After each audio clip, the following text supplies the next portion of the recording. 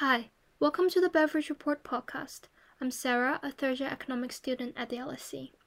In this episode, I speak to Mr. Huin Songqing, the economic advisor and head of research at the BIS, Bank for International Settlements. We talk about what central bank digital currencies are and how BIS is involved in the development of central bank digital currencies. We also explored the rise of decentralized finance and what it means to the traditional financial system. We hope you enjoy it.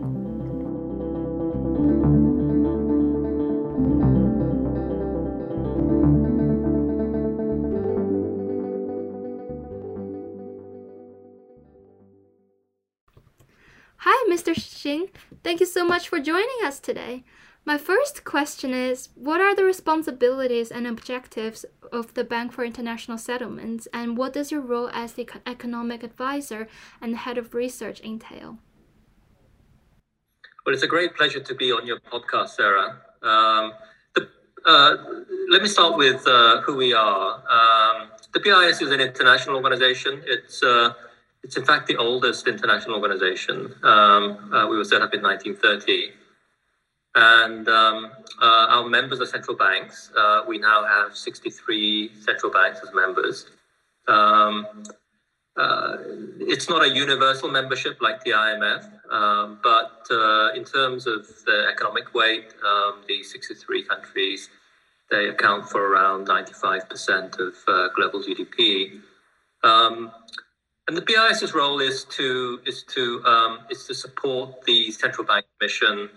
Our vision is to promote global monetary and financial stability by supporting the central banks' missions themselves. And we do it through a number of ways. We foster international cooperation by providing a forum for meetings and dialogue and the broad international cooperation.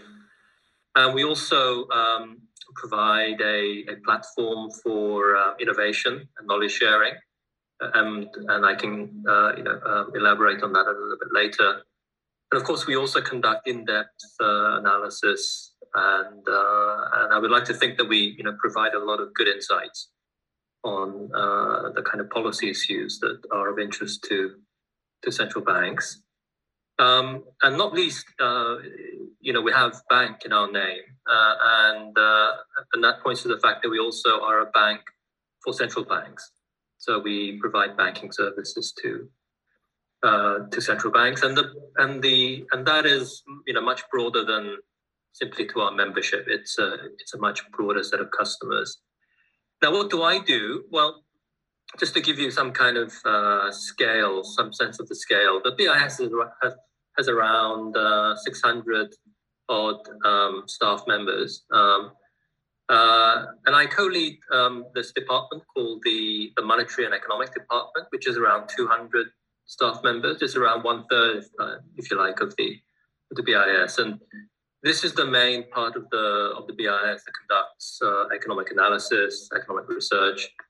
We also host important central bank committees, like the Basel Committee on Banking Supervision, which I think you must have heard of. And there are other committees, standard setting committees, but also important monitoring committees as well. And we also compile statistics that we disseminate through our statistical functions. So that in a nutshell is what we do and what I do. What are the most notable achievements of the BIS in the last few years? Well, that's a good question, Sarah. And I think it's worth just putting that into the broader context. The BIS is here primarily to really serve central banks to help them fulfill their mandates. And if you think about some of the big challenges that are out there, the central bank is really at the heart of some of these, really big challenges, like digitalization, like the need to improve the payment system, especially cross-border payment system, like the implementation of financial reform. After the great financial crisis, there was a huge concerted effort to really strengthen and update and revamp some of the regulatory frameworks, and the BIS has really been, at the heart of that. So I would say that in all of these fronts we've made broad progress. But if you ask me to pick one particular accomplishment, I would point to the setting up of the BIS Innovation Hub. So this is a new unit inside the BIS. I was the interim head of the BIS Innovation Hub when it was set up in 2019, and it's part of our so-called Innovation 2025 strategy. It's a kind of medium-term strategy which lays out a vision for the central banking world and the BIS's place in that larger effort. We can get to some of the things being done in the hub later, but the other, I think, important point to mention is that when we opened the hub in 2019, we did so in collaboration with central banks. So we are in these innovation hub centers in Hong Kong, in Singapore, and also here in Switzerland. But also we've opened new ones in Stockholm, in London, and we're just about to open the centers in Toronto and Frankfurt. In all of these centers, we are collaborating, very closely with the host central banks, and indeed the staff members are drawn from the host central banks as well as the other central banks in the region. So in this respect, what we're doing is we are playing the role of a focal point, if you like, of the central bank efforts. I think the Innovation Hub really is putting in place, putting into practice these kind of ideals that I laid out earlier of really facilitating the work of central banks and being the catalyst, if you like, for allowing central banks to really keep ahead of the demands that are placed on central banks themselves. Prior to joining the BIS, you were professor at Princeton at LSE. How does BIS research differ from a purely academic approach? Well, I mean, let me just say that my time at the LSE was probably my most fun time. It's a great institution, and you're very lucky to be at the LSE. I really have very fond memories of the LSE. It's a place with great students and great fellow academics. I still have very good memories of a very productive time there. And if you like, it's also the kind of things that I'm doing now here as part of the BIS research effort has a great deal of continuity, I would say, with what I was doing at the LSE. So there, I worked on financial economics. I was part of the financial markets group. I was a colleague of Charles Goodhart. We had many very stimulating conversations about regulation. This was before the great financial crisis as well, and some of the work, some of the earlier work we did, very much fed into some of the subsequent discussions. And Princeton has a very similar kind of outlook to the approach that economists approach financial economics. So it's I think no accident that many of the people at Princeton also have very close LSE connections. And in a way, the continuity is more than the difference. Now, there are, of course, differences between an academic institution and a policy institution. we now at the BIS, we of course have to keep a much closer eye on all the relevant developments. We cannot just specialize and let other colleagues just take the slack in the other areas. We have to be keeping abreast of all the important developments. We need to be more current. Now, this doesn't mean that we neglect long-term research, because it turns out that long-term research also informs the short-term research as well. And so there's a very important strand in the long-term research that really sustains the quality of our short-term conjunctural work. But I would just reiterate the fact that the continuity with the work that I used to do at the LSE is more important than some of the differences. Thank you. A group of central banks and the BIS have been working together to explore central bank digital currencies. What makes CBDC so attractive to central banks, and has the pandemic accelerated the movement in any way? Well, the pandemic has definitely accelerated the movement. Why is it so attractive to central banks? Well, I think it goes to the heart of the central banks' very mission, and that what central banks do is to issue the basic unit of account in the economy.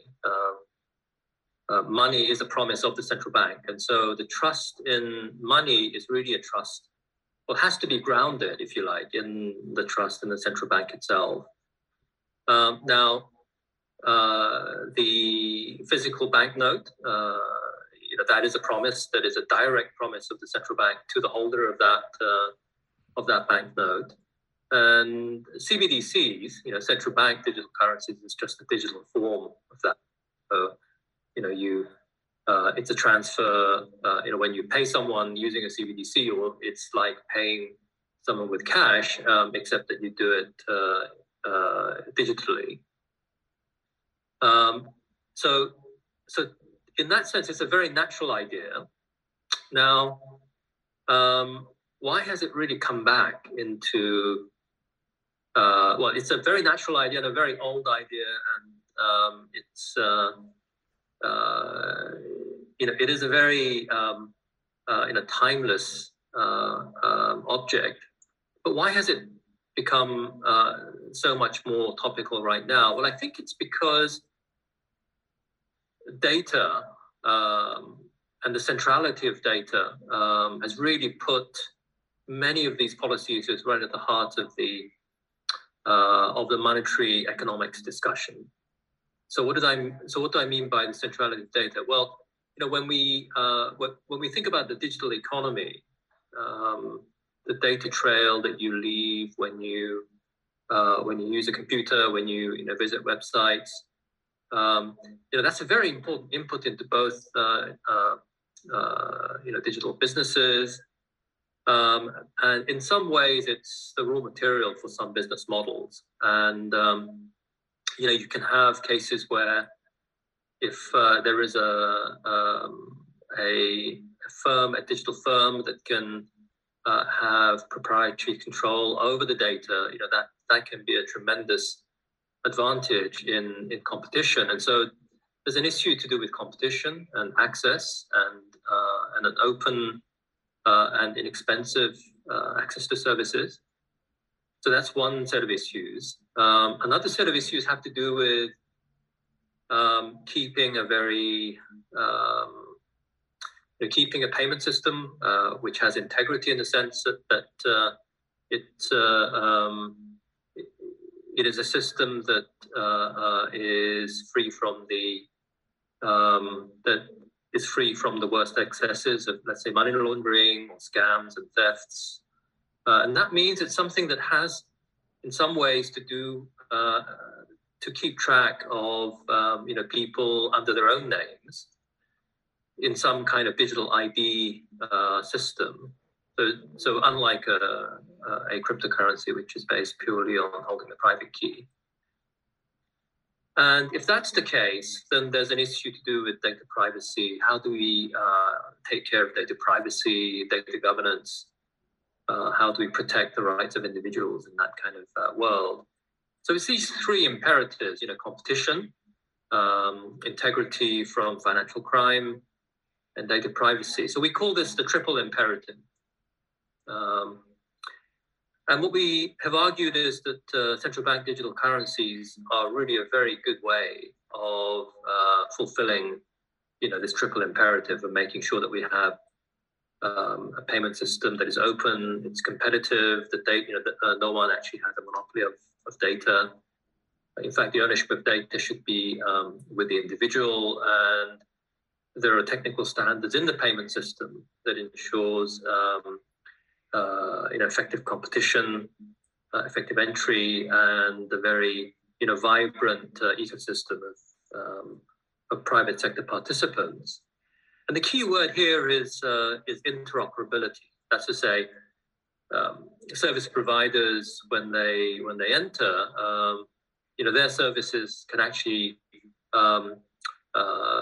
speak to other services, so that you don't have the formation of so-called walled gardens, where you can actually monopolize a particular ecosystem and create silos. So I think that's the short answer, if you like, to your question. CBDCs are a very good way of tackling this triple imperative that arises from the centrality of data in the digital economy. I guess just to follow up on the data privacy issue. So obviously CBDC has raised its concerns over data privacy, and jurisdictions may differ in their attitudes or legislation around data protection, which in turn makes cross-border development of CBDC more difficult. How is the BIS addressing this issue? That's a great question, Sarah, I think you've really put your finger on a very important issue, which is how do we ensure that we respect the data privacy of individuals? How do we have a data governance framework that really lays down the appropriate governance frameworks for that kind of protection? And I think the way that we think about this is it's not the right way to go to a purely anonymous system. So of course, one way of protecting data privacy is just to hide everyone's identity. This is the way that Bitcoin and other private key-based cryptocurrencies address that issue. Because if you go down that route, you are opening yourself up. You're opening the system up to money laundering, to theft, to all kinds of other illicit activities. And I think as soon as we actually have real IDs, and the digital identity system, if you like, is the cornerstone of this. The first thing to say is that there is a great range of different digital ID systems that can be put in place. In fact, when you have an account with a big tech provider, if you have your Google or Apple ID, that is also a digital ID. It's managed by the institution. It's managed by the firm itself. In the payment system, we can also have the digital ID systems that are maintained by a consortium of banks, for example. So typically now, it's the commercial banks who are the guardians of personal data. And if you have commercial banks that come together and form a consortium, they can also run a digital ID system, as a cooperative activity among the commercial banks. And this is, for example, what happens in Sweden. In Sweden, the digital ID system is actually maintained by a consortium of commercial banks. And then, of course, we can go further along that spectrum where the government and the official sector has more of a role. And then you have examples like India or Singapore, where you have a government-issued digital ID it's a universal ID. In the case of India, the digital ID system, which is called Aadhaar, also has a biometric element as well. And what that does is, of course, it opens financial access up. But you're quite right to also point out that this also puts an onus on the government to protect that data.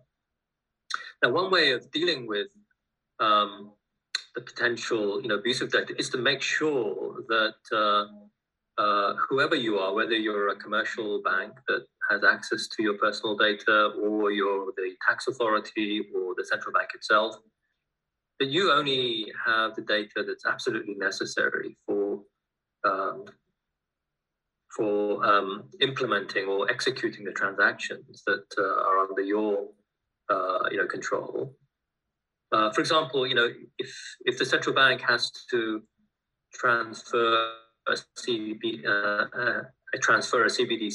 from one person to another, it only needs to know the digital ID of the two people, and it doesn't need to know, for example, your real name or your date of birth or where you live, as long as there is some other repository where those that kind of information is stored. So if, for example, it's just your mobile phone number that is your digital ID, and that's verified through your telecoms company, then that's really that's the only thing you need to actually transact and execute that transaction. So we call it the jigsaw puzzle principle. Yeah. So you only have you being, well, really anyone, whether it be the central bank or a telecoms company or the tax authority. You only need to have that sliver of information that is absolutely necessary for executing a transaction, and it's only the individual who has the full picture of the jigsaw puzzle. And underlying all of this is the technology of public key cryptography. So this is a technology which goes way back to the 1970s. It's in fact the technology that's underlying Bitcoin and the other cryptocurrencies, whereby when you string the blocks together and you're using the hash of the computation, you're using public key cryptography to make sure that people can verify that you are the one that solved the puzzle that actually enables you to hitch the next block.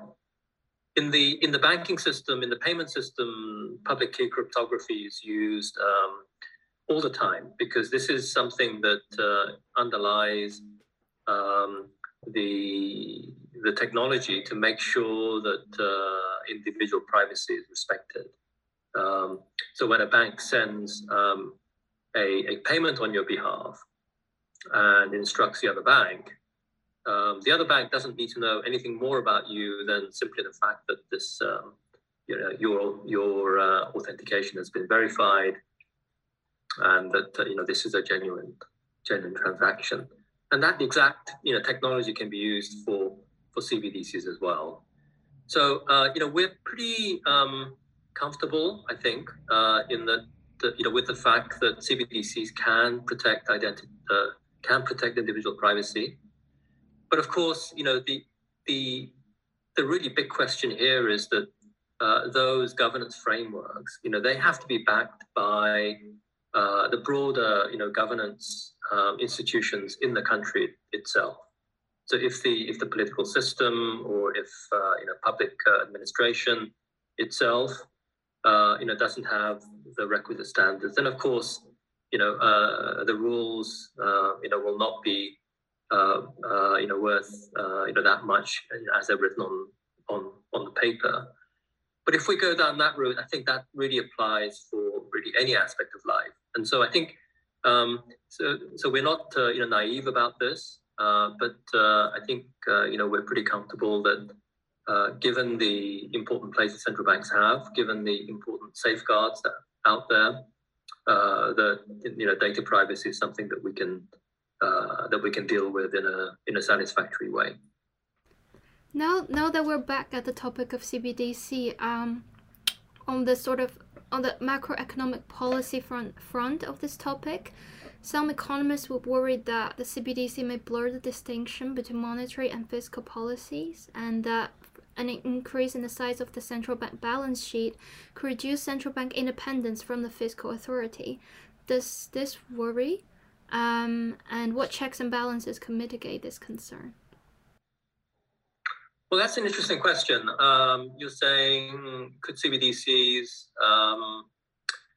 exacerbate the problem of fiscal dominance, if you like, where the central bank is somehow subservient to the fiscal authorities? And I guess, so just to understand that question, I guess you have in mind something like a fiscal disbursement, during the pandemic, where maybe the fiscal disbursements are made simply by expanding the money supply, without that this is this is used as part of a kind of fiscal policy. I think that's what you have in mind, right? Yeah. Well, I think the first thing to say is that concern would be there even without CBDCs.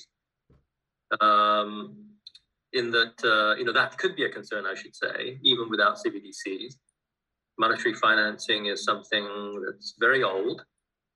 And, when we look back to history, this is, of course, a very important fault line for many countries that did not have a rigorous monetary policy framework and central bank independence. So, I don't think CBDCs as such, create the problem where there was none. I think if anything, what CBDCs, might do is to actually make the economic policy more effective in that it can increase financial inclusion. It can actually expand financial inclusion. So just to give you an example, let's imagine that we're back in March of 2020. We're in the early stages of the pandemic financial shock. We have an economic shutdown. And we are, in a situation where households really don't have enough money to, liquid assets to actually go out and, buy groceries. How do we get money to people who need them? Well, if everyone has a bank account and that banking system works well, we can just transfer money to all the bank account holders. But a CBDC could do that even more efficiently, in that it would just appear, on your phone app, just like that. And of course, this is something that will need to be. So the design of this would be that it's a retail CBDC that is accessible to the general user.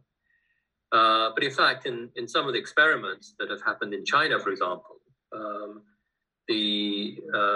That's exactly the way that the People's Bank of China has actually conducted those experiments, where there's a lottery, a group of people are chosen to receive the ECNY, and then they can then use it in those outlets that they can actually accept. So I would say, I would answer your question in two parts. The first part would be that the blurring of the distinction between monetary and fiscal policy, would not be exacerbated. I think that's probably something that just cuts across CBDC or non-CBDC. Secondly, the CBDCs will provide, additional levers for the authorities, and here the central bank would be, if you like, the payment agent for the government. But it's fully funded, if you like. Yeah, it's fully funded through the government budget.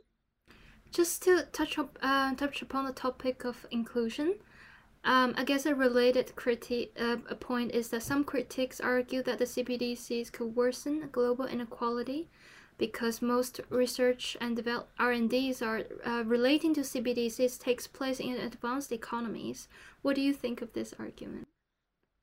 Well, actually, I disagree with that, and let me just tell you why. I think the first thing to say is that some of the best innovations in the payment system, let alone CBDCs, have come from emerging and developing economies. So to give you one example, UPI, this is the payment system in India. It's an example of this open architecture that I was referring to earlier in our conversation. That's been around now for just around 10 years, give or take. But it's really become a shining example of how, a payment system can be introduced that actually respects the triple imperative that I mentioned earlier. So India doesn't have a CBDC, but this kind of PIX system, the UPI system in India, is a system that has many resemblances to a CBDC, in that it has a digital ID system, it has the so-called APIs, application programming interfaces, that allows effective use of ownership of individual data by the individual, and interoperability. The other example, which is even newer, is this system called PIX, PIX, in Brazil.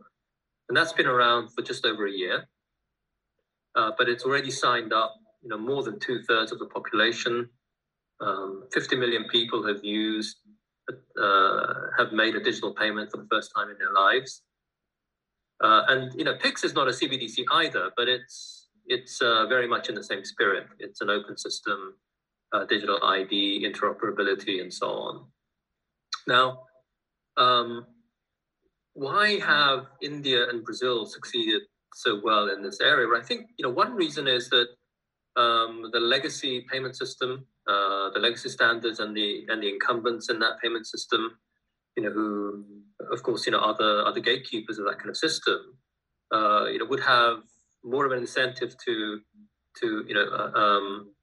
actually to maintain their incumbency. In many developing countries, of course, without these retail fast payment systems that I've mentioned from India and Brazil, the banking sector is a very powerful power in that kind of economy, and still the if you like the interests of the incumbents mean that financial inclusion still is a work in progress. But the development of CBDCs has been perhaps most notable in China. So if we look at these examples, they are examples where if there is a concerted push, there is less of a legacy system that they need to replace. So you're really designing based on a blank sheet of paper that allows the leapfrogging of existing technology. So in a way, some of the best examples are from emerging markets, from developing economies. It's true that advanced economies have made more progress, but it's not been universal. The progress has been pretty uneven, I would say, across the different countries. Speaking of financial innovation and new technologies, decentralized finance has gained popularity lately as a potential alternative to the traditional financial system. How does the BIS view decentralized finance, and do you have any concerns about this new development? Well, it's funny you asked that question, because we published a piece in our quarterly review, actually, just a few weeks ago. So in the December issue of the BIS quarterly review, we actually published a paper on this precise topic. So DeFi, or decentralized finance, this is, if you like, a sub area of the broader crypto ecosystem. It's an ecosystem that mimics some of the same kind of functions that are played by traditional intermediaries like banks or asset managers, but it's conducted on the blockchain. So whether it's Ethereum or whether it's one of the newer so-called layer one blockchains, it's really part of the broader cryptocurrency universe. And what we say in that piece is, this quest for decentralization, it is quite a well-intentioned goal, but in fact the reality is somewhat different from that kind of ideal.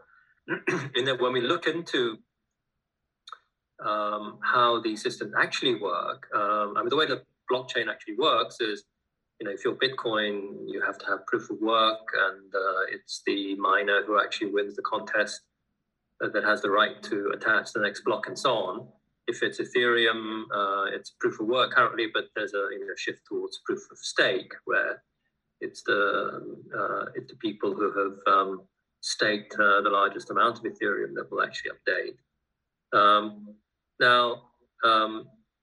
And there are different flavors of these blockchains out there. Now,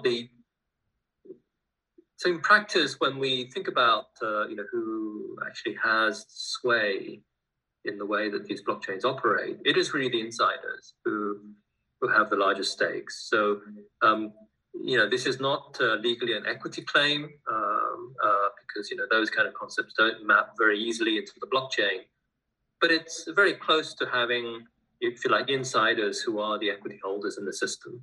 And to that extent, they're the ones who are, in effect, the operators of a more, centralized system, which has a kind of outward appearance of decentralization. But it's really, in effect, quite centralized. And in any case, when we think about finance and contracting more generally, it's actually very difficult to think of a system where you have ticked all the possible contingencies so that you can write a smart contract that anticipates all the possible questions down the road. To some extent, you need that ability to step back one step and have the possibility to actually make discretionary decisions. And this is the way that typical company would operate, or in the market context, there would be always the ability to renegotiate contracts or to form new contracts. But those are actually pretty centralized decisions. So the term we use in this quarterly review piece is the decentralization illusion. The concept of decentralization is fine and good, but the reality is quite different from the way that the ideal is often portrayed. But in any case, some degree of discretion, some degree of decision-making that is outside the blockchain is inescapable. And we quickly come up against the question of the governance structure. You need a governance structure to tackle these ideas, these kind of questions. The other big issue, which we will certainly elaborate in our work, and we've done so in some of the theoretical work, is that to operate something which has like proof of stake or proof of work, you do need the incentives for the validators to actually play their role. And so in the case of Bitcoin, you need to give rewards to the miners. If you like, the miners are the validators in the Bitcoin blockchain. In a proof of stake system, you need to give rewards to people who have staked their coins, and that means that these profits, these rents, if you like, that go to the validators, that's really an essential feature of the blockchain itself. So if you like, it's a feature rather than a bug. And that means that these rents, they are a form of drag on the system itself. So of course the rewards go to the insiders. So there is a tremendous. This can be tremendously lucrative to the first mover who has issued the coins. and who has backed the venture. But if we think about the steady state and how these systems will operate, there's a lot to be desired in terms of the efficiency.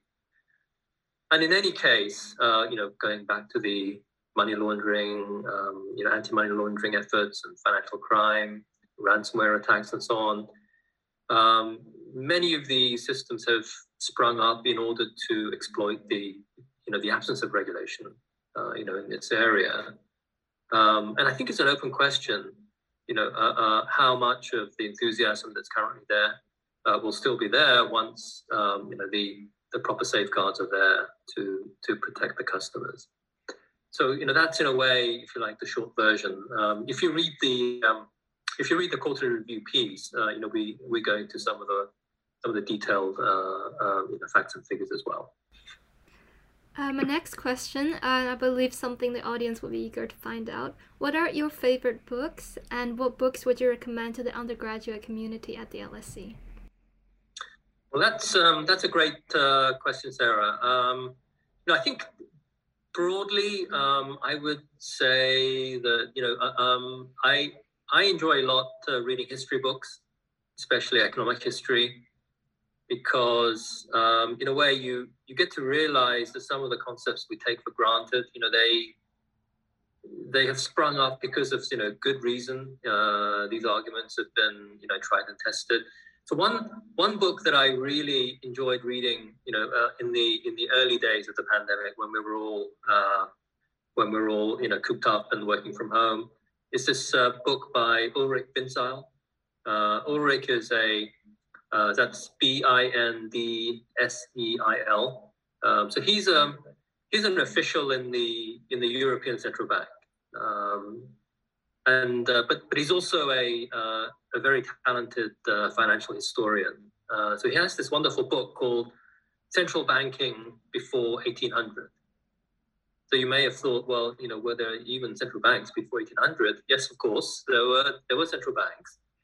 But they weren't called central banks back then. They were large banks, and my friend and colleague Charles Goodhart, of course, has this wonderful book on the history of central banks. But this book actually goes even further back, and the reason why I think this book is such a great read is because it actually goes back to the establishment of really the early deposit banks and the beginnings of money, if you like, central bank money. We nowadays think of central banks as setting interest rates, as part of the macro policy, team. But even more basic is, if you like, the role of central banks in issuing money, and you make payments by debiting the account of the sender and crediting the account of the receiver, and you do it through a bank, right? Just by transferring deposits from one person to another. And that's exactly what the Bank of Amsterdam did when it was set up in the early 1600s. So even before the Bank of England. And that notion of deposit money, and what merchants did actually back then was they brought coins to the Bank of Amsterdam, and the Bank of Amsterdam would write up a deposit in someone's name in return for receiving the coins. And then the merchant would use the deposit balance, in the Bank of Amsterdam to pay other merchants, to settle financial claims, and so on. So that's really the beginning of, if you like, wholesale funding, the wholesale payment system. And this book actually goes through that early history, and you realize that there's really nothing new under the sun. The stable coin idea is already there. It's very, very akin to money market funds. So I think that's something that I would really highly recommend to you and your fellow fellow students at the LSE.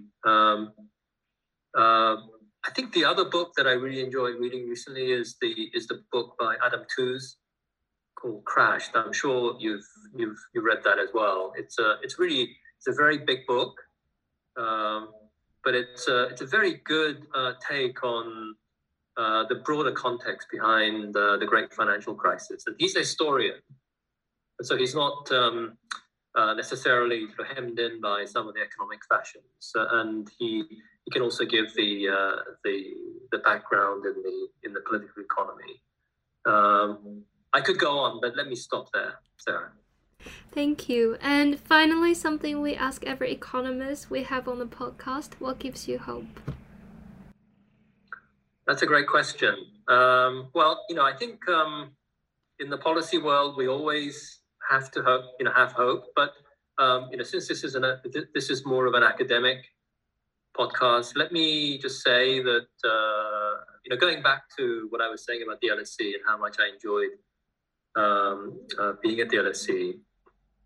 I mean, it's a great place for debate, for really very active discussion, and the LSE is also remarkable in having lots of different disciplines all working together. And I remember sitting on committees with sociologists, with historians, with anthropologists and lawyers and so on.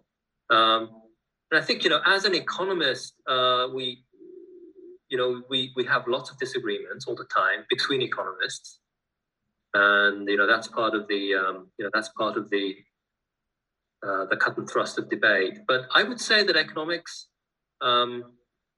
is a discipline where the agreement is larger than the disagreements.